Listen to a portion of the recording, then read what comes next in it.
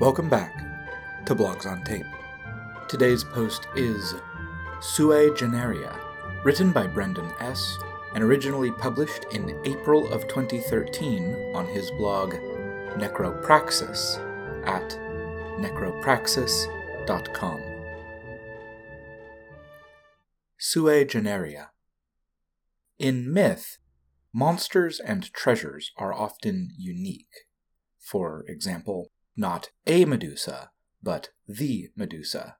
Not a sword plus one, but Excalibur. The advice to give items or creatures a backstory to increase interest is sort of obvious, but what if this principle is taken further so that most things are not only named and distinct, but also unique? Taking this approach also serves as a self-discipline mechanism for controlling the supply of power within a game by making magic items essentially take the place of artifacts. I had originally wanted to sketch out an entire setting using this method, but that proved too ambitious, so instead, I am presenting a suggestive miscellany. The basic model was to take each example element from the rulebook, Swords and Wizardry White Box, interpret it through the lens of the setting, often as a unique element, and then place it on the hex map. This also serves, procedurally, as a checklist for campaign creation. Since you are placing game elements on the map, it guarantees that you are focusing your preparation on things that will show up directly in play. Based on this principle, there were two other seeds from which the setting grew. Each magical staff became a symbol of office for one archmage, leading to 10 archmages. And the most powerful monsters became the gods of the setting.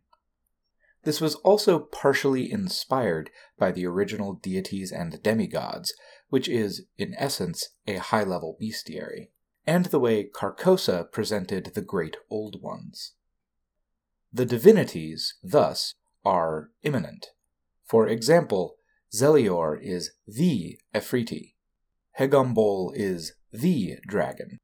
Though they may be challenged and slain, if killed within their domain, they will not be truly destroyed, and will rise full of vengeance on the next day. The gods are not divine aspects of mundane monsters. There are no dragons other than Hegombol. Arudin, genie of the air, rules the open skies and patron of all who would remain unchained. Stats as genie. Balrog, ruler of hell. Stats as Balrog demon.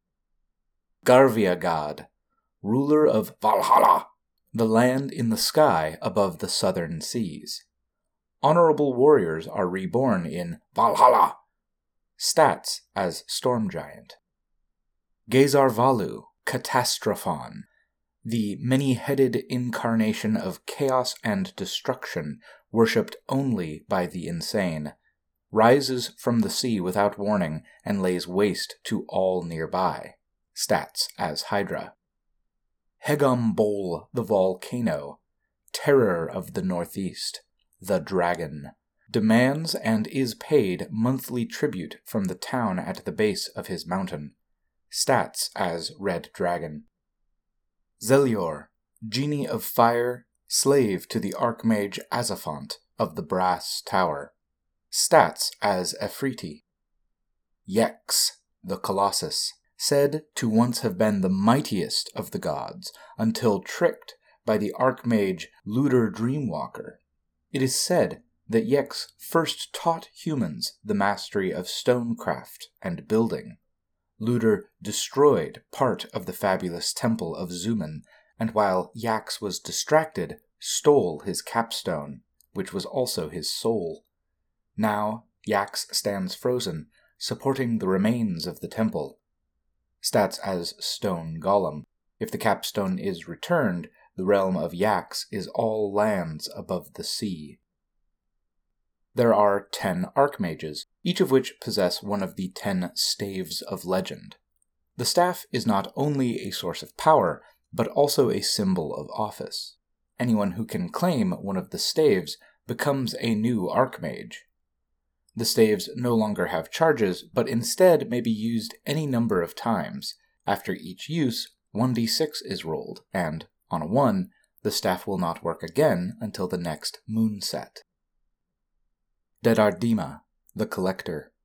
She possesses the Staff of Absorption, and has peppered the known lands with bunkers and underground compounds, many of which she has forgotten about, in preparation for the final battle which she perpetually fears is about to occur.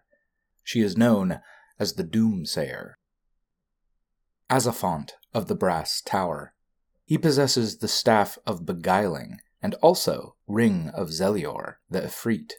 The pleasure gardens of his estates are infamous. Gorbex. She possesses the Staff of Command. She dreams of killing all the gods and being queen of the world. She has a huge army. Sambasmir, the Wanderer. She possesses the Staff of Healing. She was driven out of her tower by the betrayal of an apprentice, Cassadior, who also tried and failed to steal her staff. Asnyx. He possesses the Staff of Power, and delights in the struggles of kings and warlords. He will sell his loyalty to the highest bidder. Kokal the Undying. She possesses the Staff of Lordly Might and is ageless. She allows few mortals into her presence. Sathifor the Corruptor. She possesses the Staff of the Snake and is worshipped by the lizard men of Neshistathalex. Luder Dreamwalker. Possesses the Staff of Striking. It is said that he lost his first body long ago and survives by claiming new hosts through their dreams. Magaitand the Lich. He possesses the Staff of Withering and rules from the drowned palace of Dai Palan in the swamp of Beltikur. Khalasu. He possesses the Staff of Wizardry, nominally the highest ranking of all wizards, but nobody pays attention to him. He is said to have forgotten more spells than most magic users will ever cast. His eye was taken by Balrog, and he would like to get it back. His tower in the hills is where the Council of Archmages meets once per year. Though this setting is directly compatible with the unmodified Swords and Wizardry rules, several house rules developed naturally during the process of creation. First, clerics do not, in general, exist. Any clerics played will be of the singular prophet variety. The cleric spells that do show up in the setting can be prepared by magic users. Further, I see magic working slightly differently. Spells are prepared as normal by magic users, but require components to cast. This came from the idea of distributing components around the hex map explicitly. Rather than fire and forget, each time a spell is cast, a component is consumed. A spell cannot be cast without components, even if it has been prepared. Magic users begin with 1d6 components for each spell known. Components beyond this beginning allotment must be acquired during play.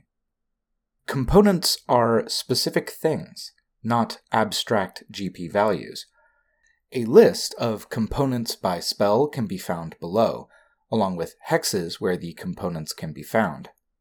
Occasionally, components may be available for sale, but this is neither consistent nor reliable, especially considering that the sale of many spell components would be considered morally reprehensible by most upstanding persons. If you are playing with my strength-based encumbrance system, each type of component consumes one encumbrance slot. For an example of another sui generis magic item, consider Mendo's magnificent flying machine, last of its kind as a stand-in for the flying carpet. 1 in 6 chance to learn how to operate, but then it also needs fuel. The flying machine can transport up to 10 persons. This also shows how this procedure is not just reskinning. No existing mechanics are necessarily privileged, but instead are used suggestively. For example, this version has an added benefit, can carry more people, but also some downsides. You can't roll it up, and you need to secure fuel. So it's not exactly the same. I like doing this much more than just giving existing stats a new face. The images below were done by Gus L. from Dungeon of Signs. Thanks, Gus. Graphic: Azaphont of the Brass Tower, wielder of the Staff of Beguiling. Loose robes exposing his bare chest, holding up a ringed finger, the whole hand of which is wreathed in energies that expose the bones beneath the skin. And graphic: Queen Gorbex, wielder of the Staff of Command, wearing massively oversized and heavy armor, laden with spikes, and a helm that rises above her head like a bishop's mitre. And graphic: Sathafor the Corruptor, wielder of the Staff of Snake, a sunken-eyed figure, dark curly hair bound by a snake band around her brow. And graphic: Magaitand the Lich, wielder of the Staff of Withering, a flaming skull with no lower jaw and bright points in the depths of its sockets. Wears a fancy, all-around ruff at the neck. And graphic: Sambasmir the Wanderer, wielder of the Staff of Healing, a hunched figure whose face is covered by a cracked and scowling mask. Eyes look to the side suspiciously. And graphic: Mendo, master of the ancient flying machine, a bald and blank-eyed figure with a mutton chop mustache. There's a triangle pattern emblazoned on his brow, and he wears cleanly cut, military-looking clothing. And graphic: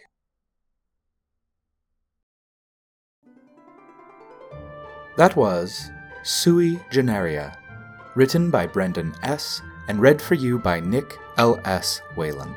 Blogs on Tape is a project that works with authors to make great RPG blogs more accessible through audio recordings. If you've got a microphone and some time and would like to help out, get in touch with me, ls@paperspencils.com. I'll give you some information on what blogs we can read from, what pitfalls you need to avoid, and what editing you'll need to do before the recording can be uploaded. But whether or not you're able to contribute in that way, thank you very much for listening.